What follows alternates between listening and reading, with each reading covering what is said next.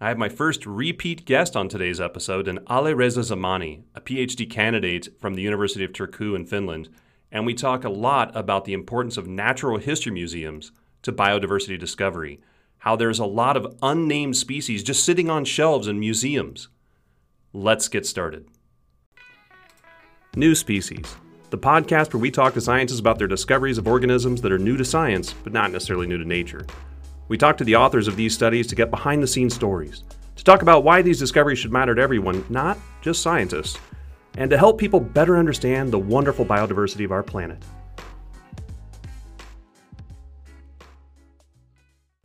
If you'd like to support this podcast, go to patreon.com/New Species Podcast. Welcome to the New Species Podcast. I'm your host, Brian Patrick, and today I'm joined by Alireza Zamani, a PhD candidate at the Zoological Museum at the University of Turku in Finland. He's here today to talk to us about his recent paper in Zookeys, in which he and his co-author describe a new genus and 10 new species of spiders from Iran. He is the first person to be on the podcast for a second time. So, welcome again to the podcast, Alireza. Hello, Brian. Thanks for having me again. Oh, it's my pleasure. I really enjoyed talking to you last time, and we covered a lot of ground on that particular one, particularly about spiders from Iran. Mm-hmm. And I have you back again, and we're gonna kind of look at things a little bit differently. But let's start right at the beginning. One new genus and 10 new species. Can you kind of give us an idea of and these come from 5 different families of spiders? Give us a little background on like the different spiders we have here. Yeah. So just a little background also about like why we did this paper in this manner, because it's like kind of unusual, to describe species from different families in one paper. Sure. Yeah, so basically, in my current PhD project, I'm studying the systematics, biogeography and conservation of Iranian spiders. And so basically, for most part of the project, I am working with taxonomy and systematics of almost all families of spiders in Iran. So, and I'm mainly interested in doing monographic revisions, like large-scale papers, For example, this year we published 2 quite large-scale papers dealing each with one family. In one of them we described 19 new species, and in the other one we described 17 new species, which was the topic of our previous talk in the podcast. And but sometimes, when we publish these revisions, after that we somehow acquire some more material of those families in which we find some interesting new species. And I have this habit that when I find a new species, I have to describe and I have to name it. So they kind of... It's not a terrible habit to have. Yeah, it's a good habit. So they kind of, after a while, this miscellany new species, they just gather up and pile up, and we have to just describe them all in one paper. So we have, I think so far published 4 of such papers, with different families. And in this one, as you mentioned, we describe 10 new species of 5 different families. And here in this paper, we have 3 new species of Gnaphosidae. They are called ground spiders. They are mostly, as their name suggests, are ground-dwelling predators. One of the species that we have described is from the genus Micaria, which are ant-mimicking spiders. They look like ants and they move usually in ant colonies. And that's similar to what we talked about in the last time you were on the podcast. Yeah, true. Those ant-like spiders. True. And we've also had 2 new species of Leocranes. They're also can be found in the leaf litter, under stones. They don't make webs. We've had from 2 new species from Philodromes or running crab spiders. These are kind of laterigrade spiders that usually live on foliage, on tree barks, and they also don't. And make for the American listeners, the spider families you've listed so far, we find these families in the U.S. We have ground spiders, we have the Liocranids, we have the others. There's another one coming up here that you're going to describe that we don't get in the U.S. to the best of my knowledge. Yeah. Pulpymanes. Pulpymanes don't occur in the U.S. And actually these 2 new species of Pulpymani, they were kind of the 2 most interesting species in this paper, because Pulpymani, that are commonly known as pulp-footed spiders, they are quite I don't know, strange looking spiders, you know, like if you look at a picture of a palpimani, well, the first thing is like they look quite muscular, you know, like their forelegs are quite thick, you know, and they have quite strong forelegs. Yeah, they're pretty stocky looking. Yeah, is what we would say, they right? look like a living tank, you know, they're quite well armored. And also on their first pair of legs, which as I said, they are quite strong and thick, on the distal most segments, they have a dense set of seta or hairs, let's say. And it's very interesting that if you look at these hairs, like on each of these hairs at their apex, on the top of them, they are also covered with a set of minute hairs. So they're hairy hairs. yes, exactly. And these give these spiders like an amazing like adhesive ability, because these spiders are quite unique, or relatively unique, because they hunt other spiders. So basically, they use this adhesive ability to catch the spider and drag them toward themselves. And also, as I said, their cuticle is quite thick and they're quite well armored, so that if the other spider like manages to bite them, you know, like they won't probably be harmed by it so much. And they can easily, even though they don't make webs or anything, they can easily hunt down prey items even twice their size. But this thick cuticle is also makes them quite hard to work with, you know, because when we are kind of opening this genitalia area, you know, the cuticle is so thick, it almost shatters, and we have to be really careful while working with these spiders. And but anyway, we managed to describe 2 new species of them from Iran. And we also had So what you're saying is there were 3 new species, but you shattered one of them. So it's like, oops, only. yeah. No, thankfully not. yeah. And these are pretty small spiders, right? Like, Yeah, small to what was medium the size. average size? Well, we had one Brigettia. I think that was the smallest, I think, maybe, that we describe in this paper. It's from Dictinidae family. I think it was 2 or 3 millimeters long, I guess. But Yeah, and your largest one was about how large? maybe 5 or 6, maybe. Yeah. For those listening, that may sound like a really tiny spider, but as you mentioned, that starts getting up into kind of like medium size. Yeah. By the time you hit 5 millimeters, that's going to be the lower end of the medium sized spiders. True, and we also, it's also worth mentioning that we when we mention the size of the spider, we don't usually include the legs. We only mean the this body is just the size. body part. Yes, true. Yeah, when everybody describes this enormous spider, it's because they always saw it with the legs all spread True. out, but the body's like a really tiny thing. Yeah, true. I have people do that with me with cellar spiders, like the Fulcidae. Mm-hmm. Like, the spider was huge, and then they show me what it is, and I'm like, oh, it's because it has hair for legs, and it just spreads out. Yeah, but true. it's actually a very small spider overall. True. Yeah. All of these specimens were collected in the 1970s from museum collections. And so let's talk a little bit about these specimens sitting in jars in a couple of different museums in Europe for 45 to 50 years.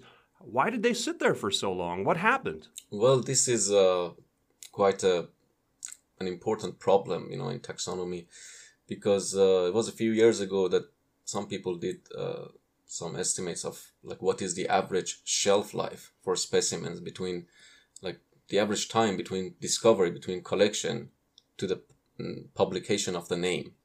It is more than 20 years. So it takes an average of 20 years for a species to be collected and then to be described. And, well, the main reason is, taxonomic impediment, I guess. Well, there are simply not that many people, not that many taxonomies to work on these animals. And, for example, spiders of Middle East and Central Asia, well, there are not that many local scientists, and mostly foreign researchers are also like working like in more biodiverse regions like South America or Southeast Asia. So especially specimens from these regions, they have to wait quite a long time in order to get described and have a name. And it is quite unfortunate because, well, as taxonomists, we usually acquire our material, I think, in 3 major ways. Either we go and collect them ourselves.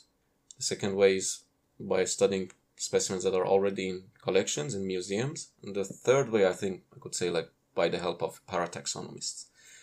And we don't value the museum collection probably as much as we should, because there are the major natural history museums around the world, they house maybe millions of specimens. And among those, like, there are hundreds of thousands of undescribed species. And they're just like sitting there, like for decades, just waiting for somebody to come and name them and study them. And we are not just, we're not just talking about some minute, mite or fly species, just in a collection. Yeah, these can be, for example, in the spiders, these can be really large. Rebecca Godwin found some new species that were from like the 1920s that were sitting in a jar. And these were tarantula sized. These are big spiders. Forget about that. Heteropoda maxima, the world's largest spider, it was collected back in 1930s. And like it had to wait for 70 years before like Peter Jäger described it. It was in the Natural History Museum in Paris. And we are talking about the world's largest spider. It has a leg span of about 30 centimeters. And like, imagine how many small like organisms are there just waiting to be described. And even we had a case back in 2015 about there was a new species of monitor lizards described from Iran. A very, very enormous species, like it's more than 100 meter long, and it has a very wide distribution from western Iran, almost the border of Iraq, to south central Iran, and quite distinct morphological differences, with other species that occur in that region. It was described by European and Russian herpetologists on the basis of a museum specimen in Russia that had already been recognized as a new species almost 100 years ago by a Russian herpetologist who even put a new name on a label in its jar, but didn't manage to publish it because he died in an Estonian prison between World Wars I and II. So there are just like even big, very distinct new species just waiting in the collections, for people to come and describe them. But how do they end up there? Like, that's the part I don't think people really understand, right? So you and I talked last time you were on about collecting in places like minefields, right? True. And a variety of other habitats. But when you go out and you collect, you often are sometimes looking for, and this is true of experts everywhere, right? Sometimes we're able to hand collect, is what we call it. You go out and you very specifically look for things. Other times we're setting traps, and they're passive things. You just put them out in the field. It's like a cup in the ground, and things will fall into it. Yeah. And I know people out listening to that, if they don't know what a pitfall trap is, probably think, well, that can't work very well. They're actually extremely effective. You can leave them out in the field for a week or two and you come back. You're obviously not just going to be catching spiders. You're going to be catching all sorts of other things. So rather than throw that stuff away, scientists will put that into a collection and say, well, someday somebody will look through it. And that's probably what happened with these specimens, right? Do you know anything about the history of the expedition that found them? Well, I know just a bit. Specimens that were we used in our paper were collected by two different expeditions, I can tell. One of them was led by Austrian zoologist, and another one was conducted by Antoine Sangle, a Swiss arachnologist who was conducting zoological collection expeditions in Iran. He was collecting spiders and beetles, I think, only, unfortunately, and he collected like thousands of spiders, and I'm really happy that he did that, because most of the material that I've studied during my PhD thesis was based on his collection, and most of the data that we have on Iranian spiders are based on his collection. And I can say, like, if it wasn't for his collection, probably we would know nothing about some families like Linifidae and Pholcidae in Iran, and because there's no one really interested in working on them in that region. So Antoine Sangle, he conducted the biggest and the most important collection of Iranian spiders, and I was actually quite lucky, because this is not the case always, that these material are housed in the Natural History Museum in Geneva in Switzerland, and the curators of Natural History Museum in Geneva are very collaborative, and they're really interested in having their material identified. So we had a very nice collaboration. They send me these specimens quite regularly, and I identify them relatively quickly. And unfortunately, this doesn't happen with most collections, because currently we have this problem with, as I said, like this kind of taxonomic impediment, lack of funding and everything. There's also not much funding or money invested in museums, so there are not that many people, working in the collections. Yeah, I've had problems trying to get specimens from places because they say they just can't mail them to me because they can't afford. Yeah. Because all of ours have to be shipped in alcohol, and then they have to have a special permit to do that. And they're like, yeah, we just can't ship the things in alcohol. True. It's like, oh. And just even simply just sorting the material, sorting the unidentified portion of the material is quite a hard task, and right. So we bring back that little cup from the field, our little pitfall trap, and we dump it out and we look at things. We start putting them into piles. A lot of the experts will just pull out what they want and put the rest of it back in a little jar and put it back on the shelf. And rather than trying to separate it out to all the different groups, because there's just not extra people around. That's why you have students and other lower level workers. Not that they're not valuable, but I'm just saying they're not the top curators, right? Who should be able to do that. In the really wealthy museums, they can do that, but in a lot of museums, they just can't. Yeah. So it just gets put on a jar, and then eventually, hopefully, somebody will look through it. Yeah, true. Yeah, and you're right. If you look, there are probably hundreds of thousands of species sitting in these. I have several of them just sitting in my lab right now that I've had for a couple of years now. I need to finally get to describing that we're just combing through museum collections. I asked the curators, do you have some unidentified specimens in this little group of spiders, and they sent them to me, and I'm like, oh yeah, there's absolutely new species there. Yeah. What do you know? Yeah, true. Yeah, it's really interesting. Now, you mentioned you're doing that inventory of helping to do the inventory of the Iranian spiders, and that's the focus of your PhD. Yeah. You say in this particular paper you're up to 890 species from 321 genera in Iran. Yeah. What do you have to do to document all of these species? Obviously, if you're trying to put together like a list for a country, and Iran is not small. Most people seem to think in the United States it's a pretty small country. It is not. It's extremely large and actually quite diverse. Yes. As we talked about last time, there are reasons why it's so diverse. What does it take to put together a collection or a list like this? Well, I started to create the list of Iranian spiders and the records, I think, back in 2013, I think I started it, and it took me a whole year, because the previous checklist that we had of Iranian spiders was published in 2006, and it wasn't a nice publication. It had many errors, like it wasn't what we needed really, and it was like outdated. So I had to start from scratch. Basically I started from the very, very first publication, and I started gathering around and collecting all of these papers that had even even just one single specimen of Iranian spiders. I included in the list. It took me a whole year, I guess, to compile that list, which initially I think it included roughly about 500 species in the first edition.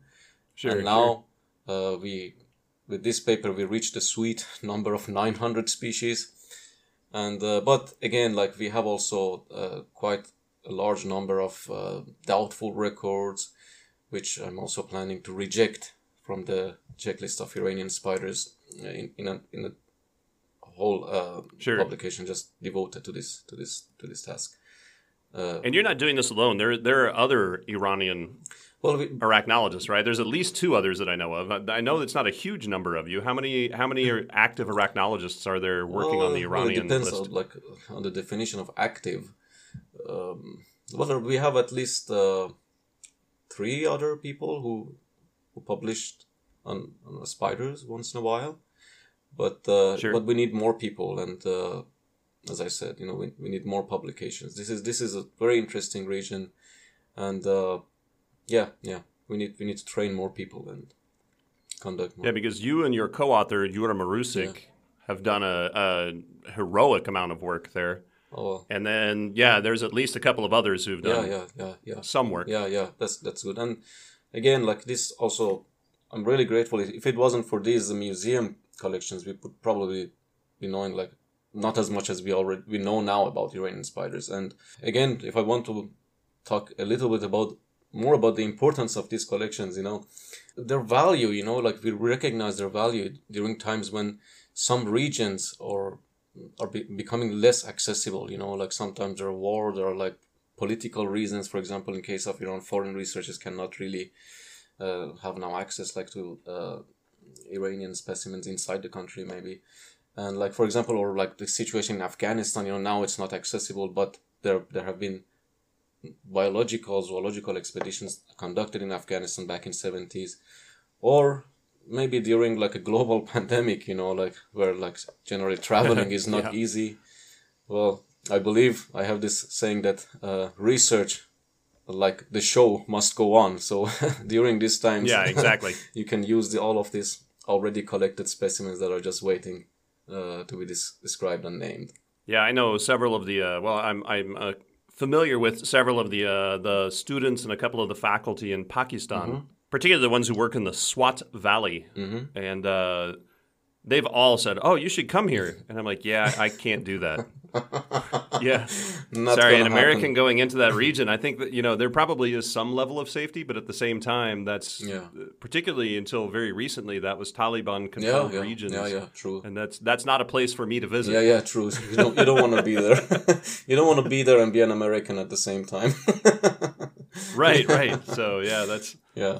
That and you're right. So that does lead to problems like allowing experts, which unfortunately very commonly come from the West, right? Yeah. We don't have as many experts outside of the West. That's growing, fortunately, worldwide. Yeah. We're getting more and more of them, but yeah, it is hard to get into various regions for a variety of reasons. Like it's hard for you to come to the U.S. Yeah, true. Even though you currently live in Finland, etc. Yeah, that doesn't matter that much. Yeah. As an Iranian, it's quite hard. It's all just because of the passport you carry, which in science, I get it in a political way, but in scientific ways, that doesn't make much sense to me. But it is what it is. Yeah. Let's talk a little bit about some of these species that you actually described. Yeah. We'll just let the cat right out of the bag. We'll just do that one first. So there's one that may have been named after somebody currently, not somebody who's from the distant past. Which species would that be? Well... and actually, let's start before that. There's a new genus. Oh, yeah. Yeah. So there's the new genus named after somebody and then you have a later species after somebody. Let's talk about the genus first.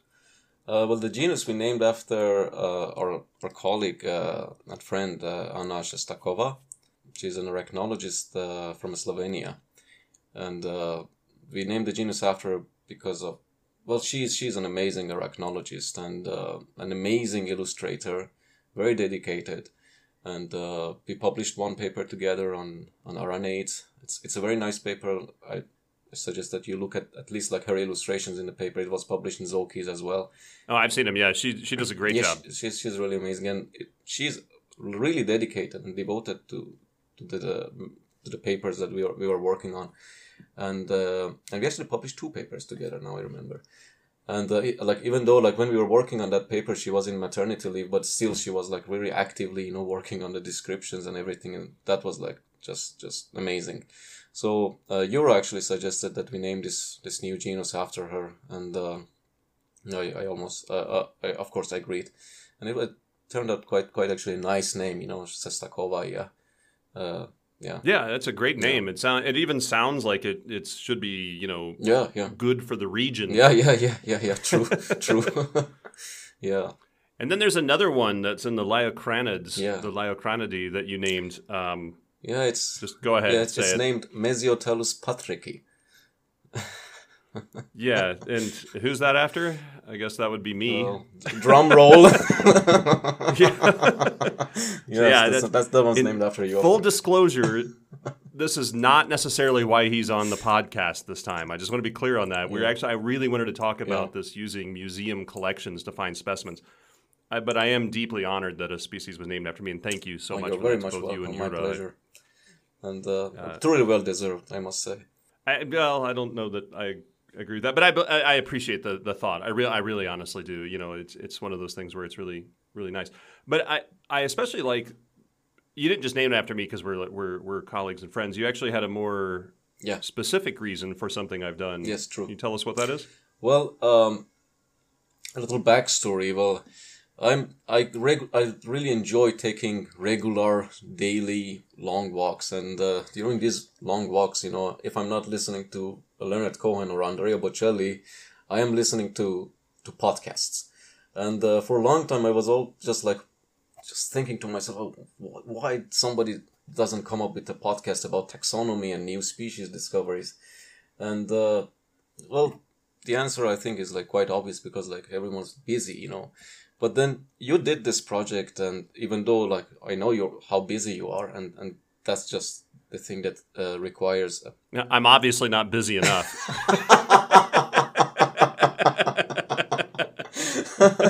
Well, because I'm doing this, but and that's not what you meant. I understand that's not what you meant. I'm just making the joke.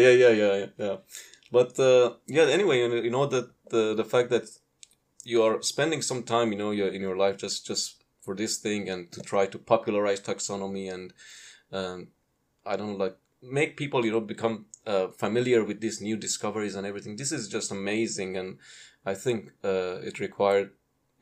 it was in need of some acknowledgement and some form of appreciation. And I thought, well, what better way to appreciate somebody's work on a new species podcast than to name a new species after them.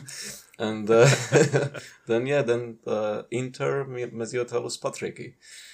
And it's actually quite, well, I don't know if you I know you like linnifits, but this is actually to my taste, this is quite a beautiful spider. It has I like the Leiocranids as well. Yeah, the Leiocranidae is a really interesting little family.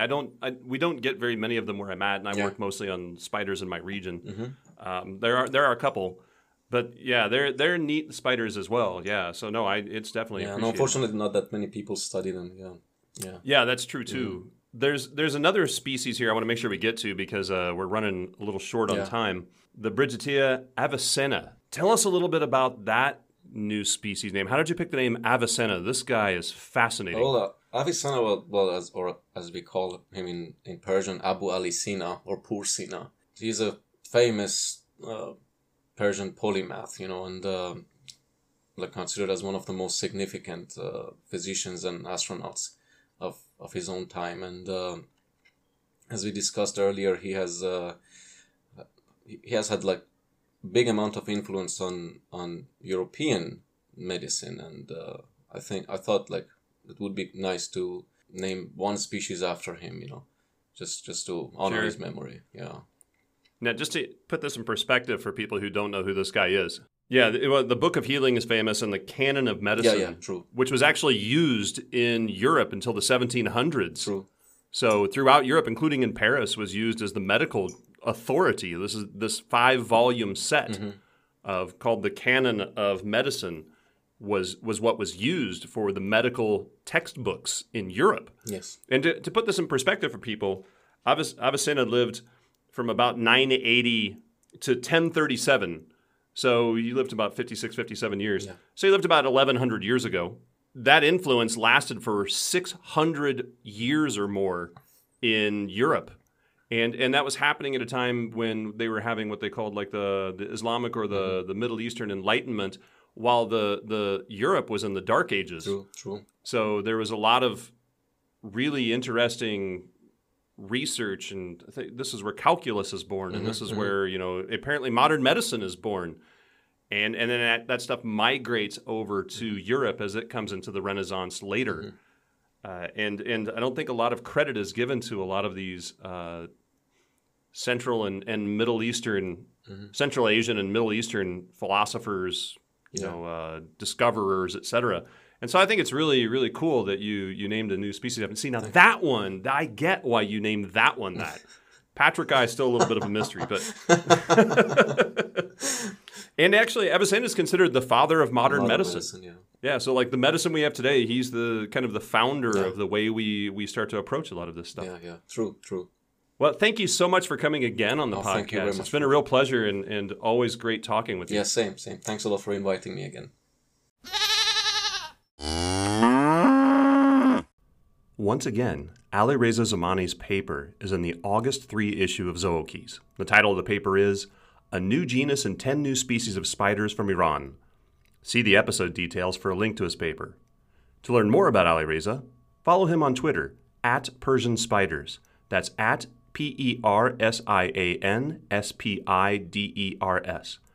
To follow him on Instagram and for a link to his website, see the episode notes. Be sure to follow New Species on Twitter, @PodcastSpecies. And like the podcast on Facebook. That's facebook.com/New Species Podcast. And if you'd like to support this podcast, go to patreon.com/New Species Podcast.